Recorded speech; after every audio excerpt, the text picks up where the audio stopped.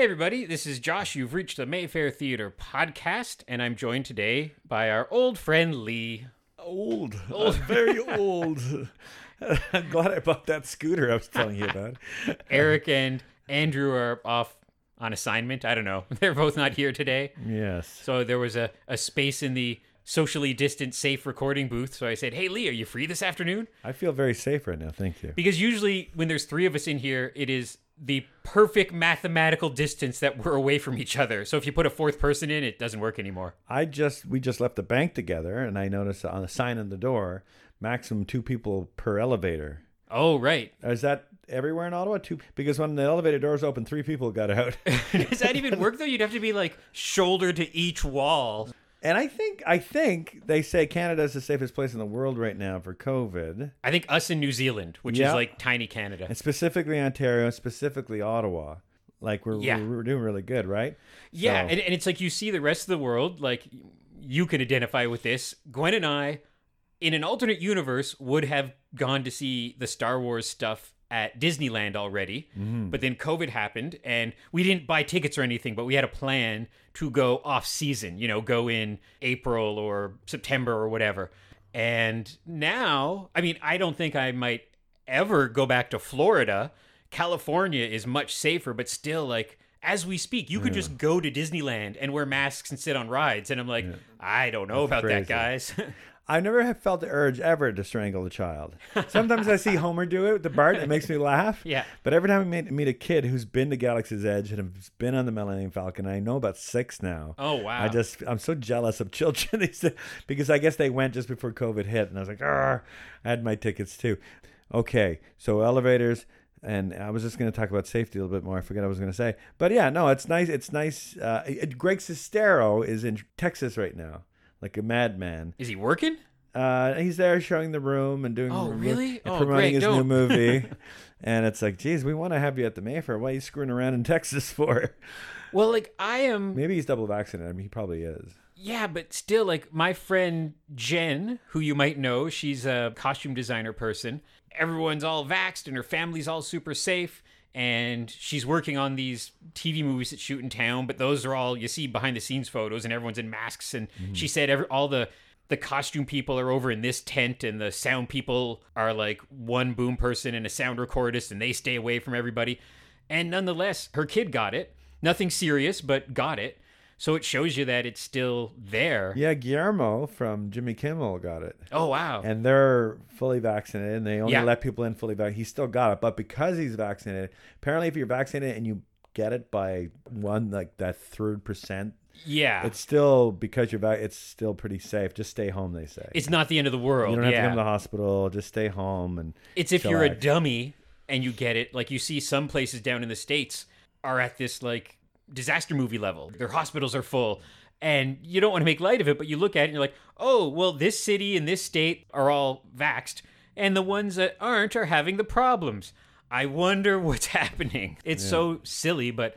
So, yeah, like, who knows? Like, people keep asking, bless their little hearts, they keep asking, like, when's Saturday morning cartoons? When's The Room? When's Rocky Horror?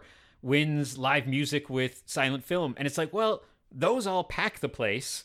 Or, like with Rocky Horror, our Shadowcast is very interactive. They're sitting on your lap, they're spanking you, they're singing, they're running up and down the aisles. You can't really do that in a social distant manner. Yeah. Or The Room, you can't throw spoons at each other. Like, I want to have a conversation with you at the bank that I forgot to have with you, and maybe we can have it over podcast. Yeah. If you think it's not worthy, and we can skip it. But I wanted to tell you about the happy ending of my movie. Okay. So I'm making a film right now, and a lot of it's set in the Mayfair.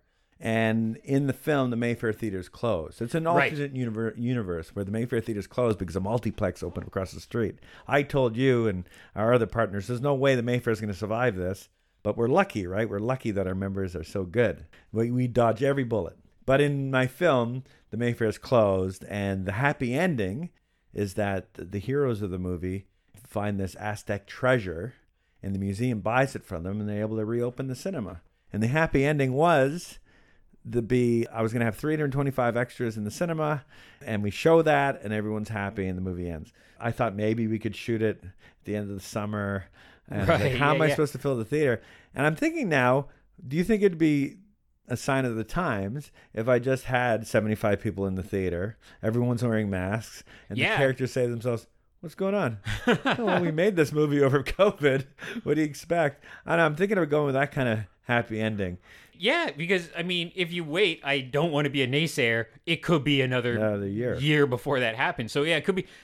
Gwen and I were watching this really good, I love this stuff, a UFO documentary. And it was a really smart one where it pushed you to one side of going, none of it's real, none of it's real, none of it's real. And then would go, bang, here's some footage. And it did a really good job of playing with your brain like that. It's produced by Bad Robot. It's produced by JJ. Oh, I saw the trailer for that. Very good. But in it, a couple times, you know how the modern documentary is a bit fast and loose? You would see someone holding a clapperboard or somebody coming in to adjust a mic, and they'd have a mask on. And so in 50 years, when somebody watches that documentary, that's just to me like, oh, they filmed it in 2020. I find that very interesting. I keep waiting for that movie to come out where you think, oh, look, there's the mask. Or, I've seen Tom Cruise wearing a mask, but not, in the movie. Yeah. So I thought it'd be fun. And I like talking to you about it, because not specifically because it's Gwen who's, and my wife, and it's 100%. Few people in my life who I like having around who are really extra cautious about things. Yeah. That kind of put the pedal to the not the pedal to the metal, the brake to the metal. Yeah, whatever. and make Thank you God. rethink. Because even like we had some friends who went out to visit Moncton recently, and Gwen wasn't angry. She didn't confront them about this, but she was a little bit like, the rule books say you still shouldn't do this. So certain people are taking steps, and everything turned out fine, and I'm sure they're being safe. But if you look at the rule books right now, they're like, yeah, you probably shouldn't cross provincial borders. You probably shouldn't do this. And people are starting to do that. Yeah. And so, this has been my what would Batman do for the past 10 years for me is what would Gwen do. And so, it's nice. And it's been great for the Mayfair because she works in a theater as well, a live theater. And so she's been great about shooting information our way that then I share and be like, oh, this is the rule. This is the numbers. So do you think that's realistic then? If I had maybe 75? 75, yeah. And just everyone in masks and... Yeah, until they're seated, or even when they're... Yeah, I mean... The mask might be fun. The mask might be a fun part of the movie. That could be a fun little joke at the end or a little something of like... That's what I'm thinking of turning it into. And I hope it's not compromise. Like, everyone says compromise is the worst thing in art. I don't think so. No. Compromise is fine. You adapt. Yeah. Okay, good. Thank you for that Done. conversation. But driving down Bank Street, it does look like everything's back to normal.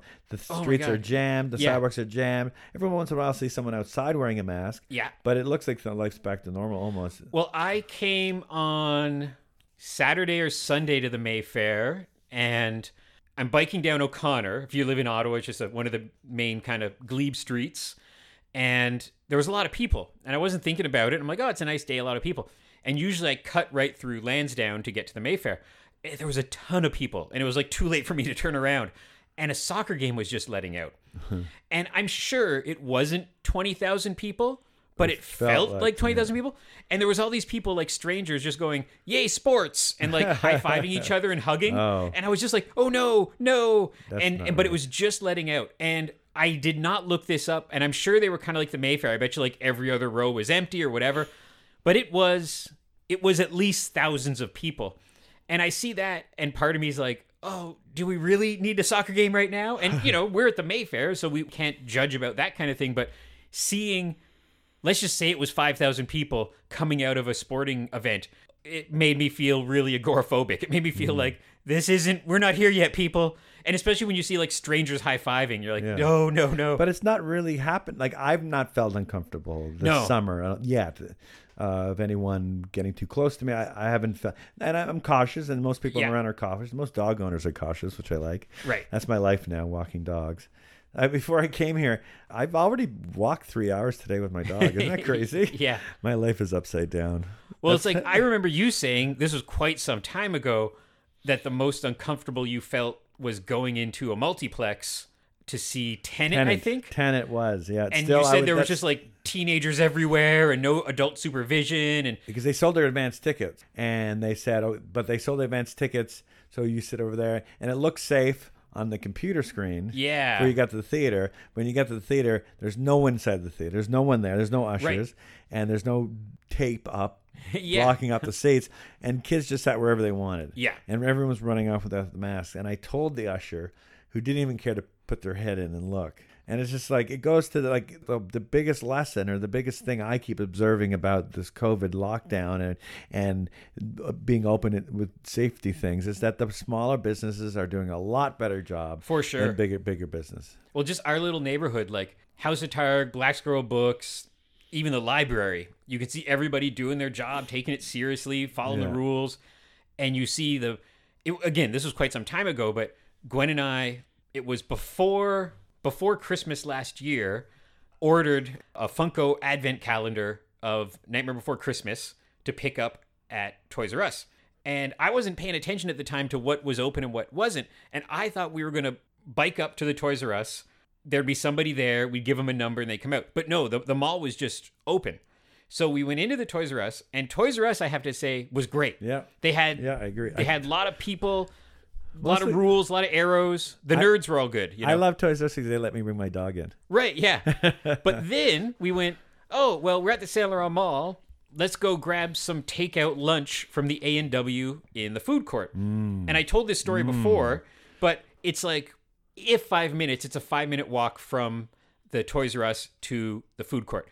That little 5-minute walk, I felt like it was Mad Max. Like my life flashed before my eyes because it was just people with masks around their chin. It was people working. How long ago? This was like before Christmas last year because it was an advent calendar related purchase. And I was just like, there was like a jewelry store with a bunch of old ladies working there. None of them were wearing the mask. There was security guards walking by, kids not wearing masks, and you could tell they had just given up on life. And then you look at the food places, and you're just like, I don't trust any of this. And I really felt, it was the first time I really felt like we're screwed. And because I think before I had been to small businesses and people distancing on the sidewalk, and you're walking towards somebody and you kind of smirk as you can beneath masks and kind of give each other a space and give a little head nod. But that mall made me feel like, oh God, we're all screwed. Yeah, we just have to wait for the rest of the world to catch up to us. Yeah, because and then we can show the room again.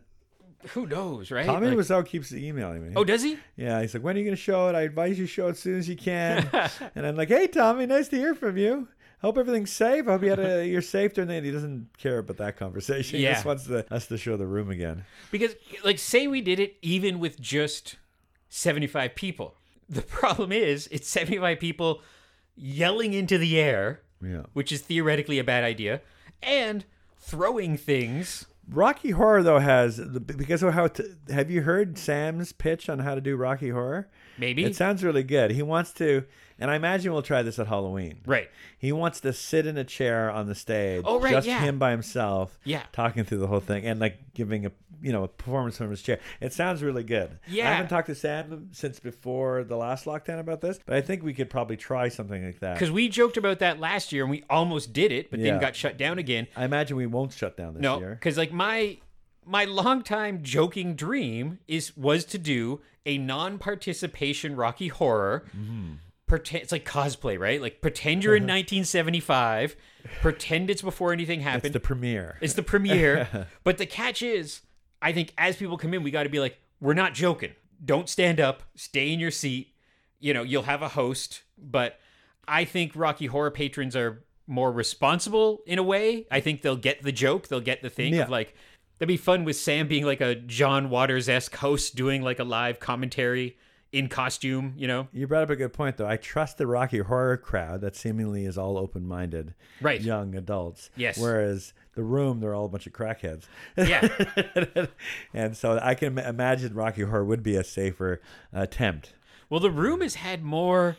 I don't know. And it's strange because I'm a fan of Mystery Science Theater. I'm a fan of movies that are so bad it's good. But every once in a while, that room crowd is in there like yelling, and there's no kind of like joy or sing along. It just seems like mad yelling at a screen, and it feels uncomfortable, Yeah. Right now, it's just as stupid and just as fun as Rocky Horror or anything else we show. I wish the Troll 2 was something we showed once a month, and I wish some other films like Birdemic, something else could have caught on as well as The Room. You got to give it to The Room fans and The Room itself for sticking around this long. I mean, Rocky Horror 2 deserves the biggest credits because that was 1970. I say that often. If people say, why don't you do this? Why don't you do that? And you're like, well, I remember. It was a great night. We played Sharknado. but it was the perfect time. Like, sold out. Like if it had been a day later, it probably Yeah. wouldn't be good. And it was packed. It was a very good crowd. They had fun. There was a standing ovation at the end. And then we played it again like a month later, and there was like 13 people. Yeah. And it shows you how hard it is to be a true cult film. And other stuff we've screened as well, like, just didn't catch on. I mean, Miami Connection would have been the best. Yeah, Miami Connection is the best, worst. Or was movie. was Action USA? Is that one? Oh yeah, Didn't really catch on. That didn't catch on at all. Birdemic didn't really catch on. Or Birdemic 2. So it shows you that, like, it's really hard to be a true cult film. Like, there's two, and we show them both. So, and we will continue to show these "It's So Bad It's Good" movies, but unlikely to do it on a monthly basis. So I'm excited about. I met this kid in Orleans. I'm very excited about this. 12. Did you Yeah. read his comic book, by the way? I Did flipped you look through at- it. Yeah, it's fun. It's I want you to give me some real notes. Yeah, yeah. Like I so will. I can share with him that I really like. Yeah. But he's this 12-year-old kid who made a horror film, a horror feature film over the pandemic. 608 it's called. And I'd love to try it maybe 1 or 2 nights in September, October. I think that would play very well. Yeah, me and too. I think our patrons are good enough to be like, it's funny to explain bad so good movies, but if the kid's in the audience and people are laughing or cheering, Yeah. I don't think he would be crying. I think he would be like, His younger brother is quite good in it, Carter. Yeah. His younger brother's in it quite a bit, and his younger brother really plays up to the camera, and he looks psycho, and he looks like he's going to kill you. And I do think it's probably the biggest bloodbath I've ever seen made in Ottawa. I It's love got it. so I much love the blood. idea. The blood looks phony, Yeah. but there's a lot of it. I think and his new movie that he's shooting now is even better. His new film is like 100 times better. And I told you, I told Carter, and told Nolan, the director, I said, usually I expect, a young filmmaker's second film to be better, but this is a grand leap. Right. And this is like, it's so much better. And he's like, well, maybe I should show this movie instead. I'm like, no. Gotta This do the one's first not one. done. Yeah. You got to show your first one. And I think there could be a very great interest. I'm hoping CBC All in the Day would have him on or something. Oh, yeah. It's really exciting for him and us. and I selfishly always say what's good about showing local films is that if he has actors, extras, crew, family, Yes. they'll all come. So that's all Yes. ticket buyers. So it's Unless we showed it Monday midnight on a Sunday and Monday. Yeah. Yeah. No, I agree. Yeah. I think that'll be. I think all his friends and I think the whole neighborhood. So there's a waterfall in Orleans okay. that most people who in New Orleans who are making their rinky-dink little horror movies shoot a sequence at. I was not down there with my dog, and I saw this kid with a Michael Myers t-shirt on. Oh yeah. It's a nice t-shirt, kid. And he's like, oh, thanks. And he stopped with his dog. And we started talking about Pinhead and Jason and Freddy. Yeah, and his little brother said, well, my brother makes horror movies. So I watched it, and I was thrilled by it. He says, oh, we should show it at the Mayfair. And he can't believe, like, he's going to go through the roof. He's been here at, like... Yeah, I since met him. Yeah, he's Yeah. been here a few times now. It's the Bruce Campbell quote from a number of years back in his book where it's like, the great thing nowadays is anybody can make a movie. Yeah. The bad thing nowadays is anybody can make a movie. Exactly. So it's allowing for some real treasure to happen, whether that be kind of bigger stuff like Tangerine, was it called? The movie that famously shot on a phone. So good. One of my favorite movies of the last few years. So good. This great story. And basically it's just like a night in the life of a trans person in Hollywood around Christmas. So good. And his next film was his next film was one of the best American films made of the 20th century. Yeah. Florida Project. Florida I mean, Project, yeah. Every time I see something I love, like Zola, Yes. I always Zola say was that's great. I always say that's the best film I've seen since Florida Project. Yeah. But it's great now because once upon a time, I just watched a TV documentary called I Am Hitchcock. I think it's a series because I've watched I Am Muhammad Ali and I Am somebody else. There's a bunch of them. I like all those people. But the Hitchcock one, they show some scenes of the rope. And the camera is just like as big as a fridge. Technicolor cameras were huge. It's enormous. Yeah. And they're shooting in this apartment set on a lot. And you look at nowadays, whether it be film or digital or whatever, and the camera's a much more reasonable size that a person can put on their shoulder or have on a tripod. But you look at the old days and you're like, yeah, like not everybody could make a movie back then. So nowadays, we had a thing here a while back where a group of kids came in with their art teacher and they showed a bunch of little stop motion animations they did. And the kids were thrilled. And some of it was actually real fun. And it was like Lego or claymation. But that was done with like a teacher who is probably not like a cinematic film enthusiast genius, just a teacher who had a phone and an editing thing they downloaded. And a bunch of 10-year-olds made a bunch of short films and got to watch them at the Mayfair. Maybe Apple should make bigger phones now. Yeah. To prevent amateurs from making movies. Yeah. Yeah, so Alfred Hitchcock shot a movie in Quebec City called I Confess, starring Montgomery Clift, who plays a priest who's accused of murder. And it's a really fun little film. Sam Kettleman from Rocky Horror was in Quebec City this week. Yeah. And I said, shit, Sam, can you find me the stairs where Alfred Hitchcock did his cameo? And so I sent him a photo where Hitchcock does this really cool cameo in Quebec City. I'd love to find those stairs, find the exact camera angle, right, and reshoot it just for fun. And he found the stairs. And cool. I've never been to Quebec City. Have you been to Quebec City? Yes, briefly. Really? Been there, yeah. I wanted to go in the 90s because they did a James Bond film festival. And they invited Roger Moore. Roger Moore was in Quebec City, putting it on in the 90s, and I really wanted to go. Yeah. That would have been my last chance to ever meet the guy because, well, he died maybe 10 or 15 years later.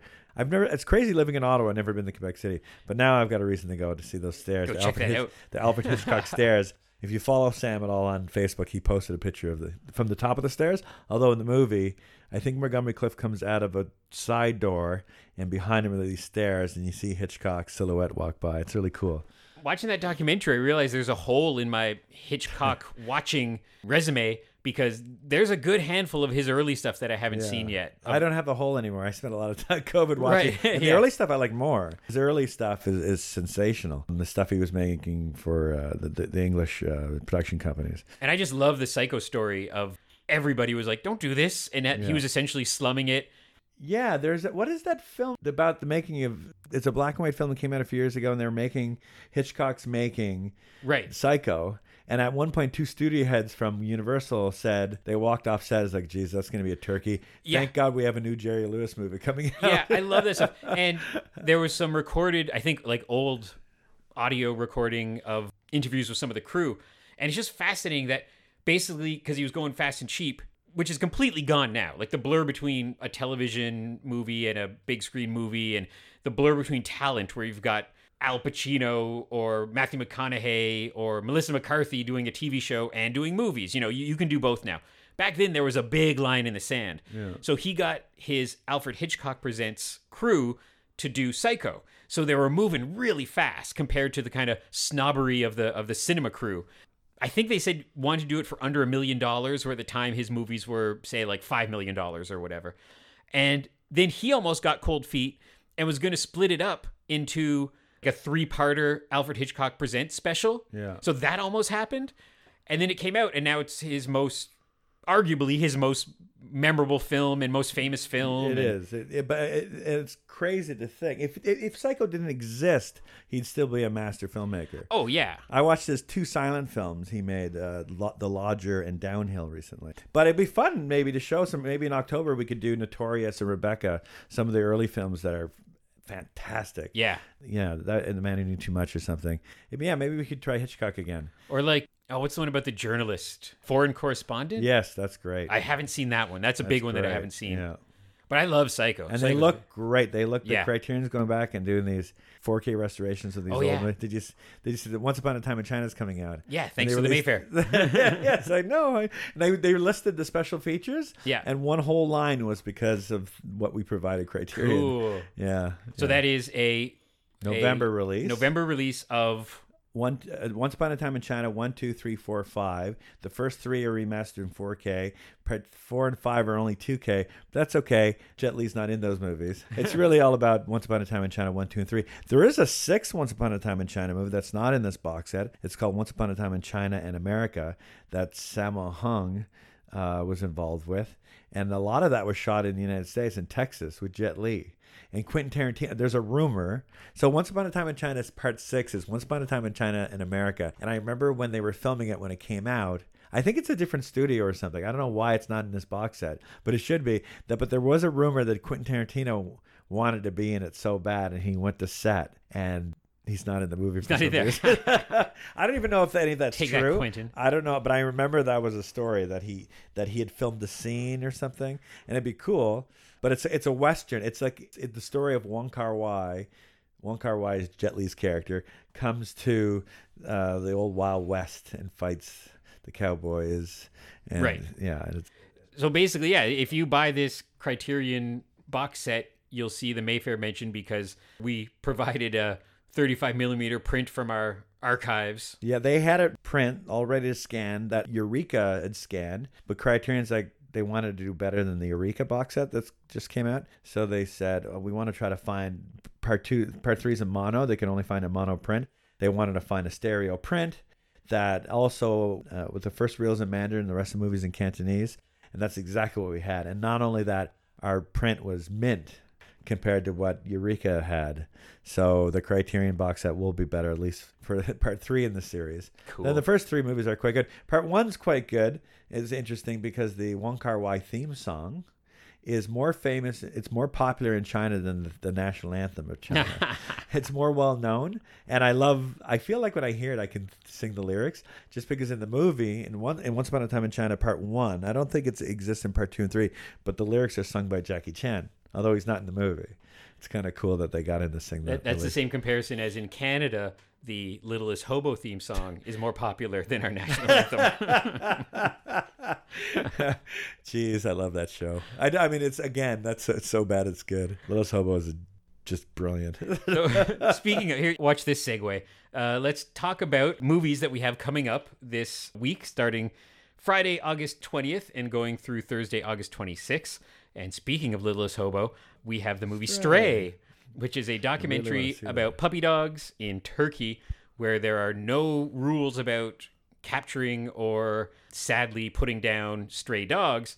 So there's a bazillion of them running around, but they seem to be okay. And I don't know, it's like squirrels here. I don't know. They're just a lot of them. It looks good though. It looks like it's like Baraka for dogs. Yeah, it looks really, and it's a very sparse crew. Like I think it might have just been like the director and a couple other people. Yeah. And it's the Josh special. I love movies that are around 75 minutes long. I like nice short films. Now am I allowed to bring my dog, Josh? I don't know. Melissa brought that up, and my first reaction was just that, do we want to put another factor into these COVID times to wrangle? Or the only good time would be Sunday. Sunday afternoon, yeah. But is it worth it? Yeah. Let's not talk about it. We'll figure it out, yeah. And often we've done it before, and one dog shows up anyways. So in the good old days, we showed up a million years ago, 10 years ago. And I swear to God, there was like 40 or 50 dogs here. Yeah. And in the context of the movie, there's the joke where they're like squirrel and the half dozen dogs in the movie bark. And it was 40 dogs in the audience barking. It was so amazing. It was super funny. I came to see Milo and Otis, and it was packed with dogs, and it was so fun. The dogs were all barking at the same time, and it was but it didn't interrupt the enjoyment of the movie at all. It made it more entertaining. Now, when we had that cat rental, what cat rental? When we let 50 cats into the cinema, that didn't work as well. Yeah, Melissa lost her eyeballs. Cats running up and down the screen. Really cool documentary, Stray. That's coming up. That's we were supposed to show that like months ago, and then COVID got in the way, so we're glad that we could squeeze that in still.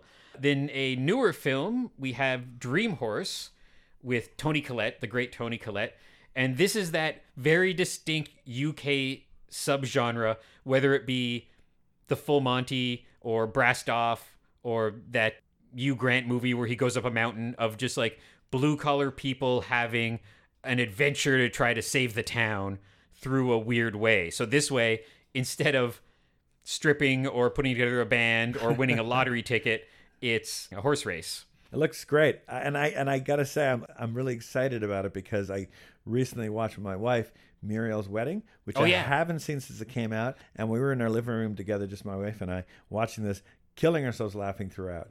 And it's like, I want to watch another Toni Collette movie right now. Ooh, Dark Horse. Perfect. I love her because she does like horror films and drama and comedy and everything, and she's always good, and she's so good. That's a nice family film you could bring grandma to. You could bring grandma to Dream Horse. Yes. And then we have the Ottawa premiere of Raging Fire with the great Donnie Yen, who I love so much, which was funny because Lee sent out an email saying, with the title Raging Fire at like 11:30 at night, and Melissa, one of our staff, emailed back, don't send out an email that says Raging Fire at midnight that I wake up and look at and get scared. I hope Donnie Yen never makes a movie. The cinema is gone. But Donnie Yen is, what do you say? He's the best. And this is the greatest living martial artist in cinema. And I've heard comparisons that this movie is kind of a Hong Kong Heat, kind of cops and backstabbing and double crossing. The reviews are great. Yeah, and I think back to a couple years ago when Donnie Yen was in a Star Wars movie. Yeah. And I swear there's a scene where his great kind of monk-esque character, blind Directed character, by Brad Allen, that scene. is sitting there and surrounded by stormtroopers. And I swear I just, under my breath, leaned over to Gwen and was like, Donnie Yen's about to fight stormtroopers. And I was almost like bursting into nerd tears. I'm like, what a time to be alive. Brad Allen directed that scene who just passed last week. Oh, I didn't know. That's cool. Yeah. And he did all of Solo. He did all the action stuff for Eddie Friend Solo. Yeah. And poor Benny Chan, who directed this movie, died right after making the movie. Benny Chan directed 3 Jackie Chan movies, including the great Who Am I? Right. And he's a really good Hong Kong filmmaker. He just sadly died right after making Raging Fire. Nicholas Tsay's in the movie, who's great. He's sort of like the new blood.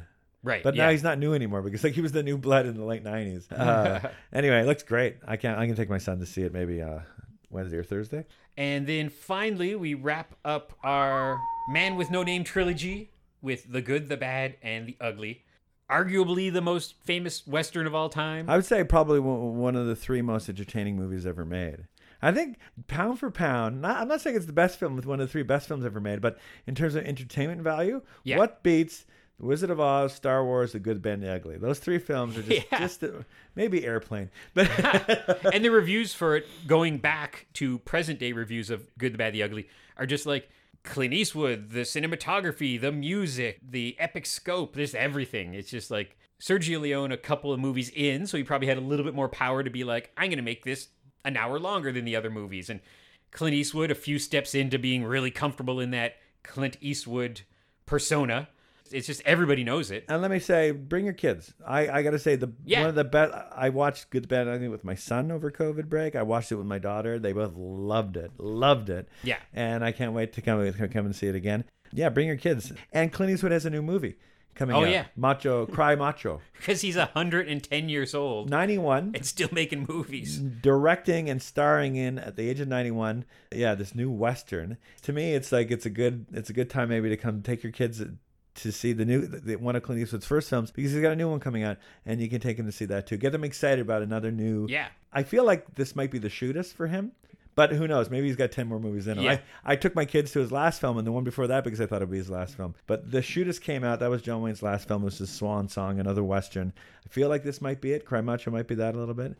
The trailer, I don't know. I love the trailer. And Good, Bad, Ugly is only rated PG, so you're fine to bring kids, even though we live in this Wild West world of Ontario where there's no rating, so it doesn't really matter. And it's 2 hours and 45 minutes long. It feels like an hour long. Yeah, it goes by really quick. And we're showing a 4K original theatrical version of the movie. The original theatrical version hasn't been available theatrically since before the 90s, because they did a director's cut. And they're not a director's cut. They put an extended cut, and they put a bunch of deleted scenes. And Clint Eastwood and Eli Wallach re-recorded. They didn't have the audio, but they found the footage, so they brought them in the studio in the 90s. And you can tell they're kind of old. I like it fine, but I do like those scenes better as a deleted scene. Right. I think the theatrical cut is a much better film. It's stronger. It's just a little tighter. It's what Sergio Leone released to the world. It's his director's cut, and it's a new 4K restoration. Man, I came to see. I'm coming to see for a few dollars more tonight. I saw A Fistful of Dollars last week with my son. I'm like, God, it looked good on the big screen in 4K. Yeah. All this old stuff looks so good. Wow. I remember a few years back when some people were like, it's the death of cinema, no more film.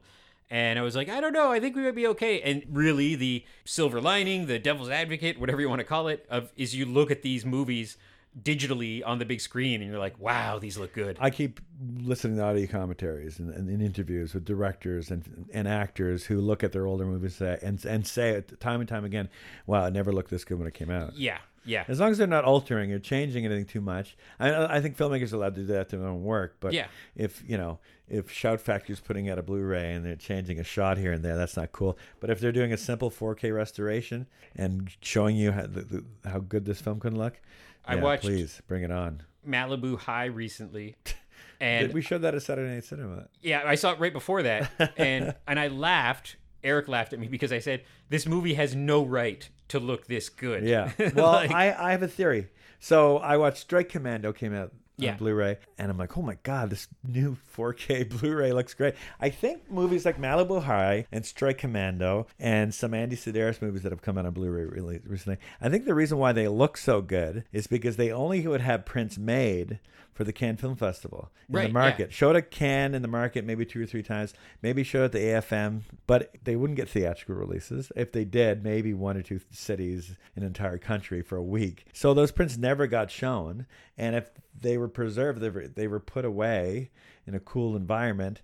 All these years later, striking Blu-rays from a print that never really showed. That's why they look mint. Yeah. It's crazy. These movies don't deserve to look this good, but they do because they probably only got screened once or twice. Yeah, because if you watch a random copy of Ferris Bueller's Day Off or Ghostbusters never look good. It's been played even nowadays. Say we were still playing them on prints, they'd be played dozens of times a year still, being shipped around. Yeah, it's not Malibu High. Not Malibu High.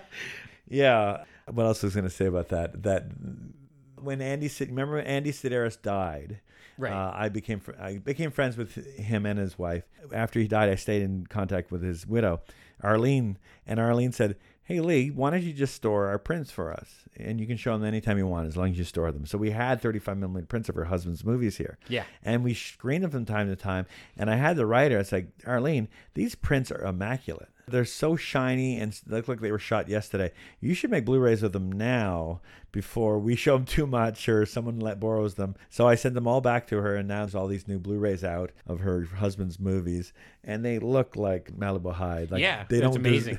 You wouldn't think they would look so good, but they are deserved to look so good. Yeah. But my God, because celluloid 35mm equivalent to 6K, right? And if they're scanning these movies at 4K resolution, they're gonna look like better than anything. It's so that's been funny. shot I love this age for that of just getting to screen these weird lost movies. Yeah. Cool. So let's wrap it up for this week because I'm actually working this afternoon, so I got to get ready pretty soon.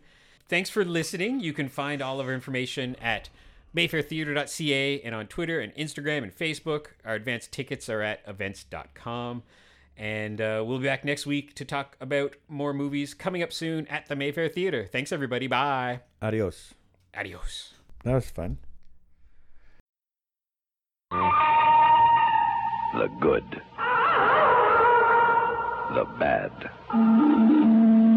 The ugly. Clint Eastwood, Eli Wallach, and Lee Van Cleef.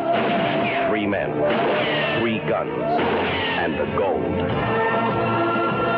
The good, the bad, and the ugly. In color from United Artists of Transamerica Company. Suggested for mature audiences. Second big week exclusively at the Crest downtown. Second hit, Kill a Dragon.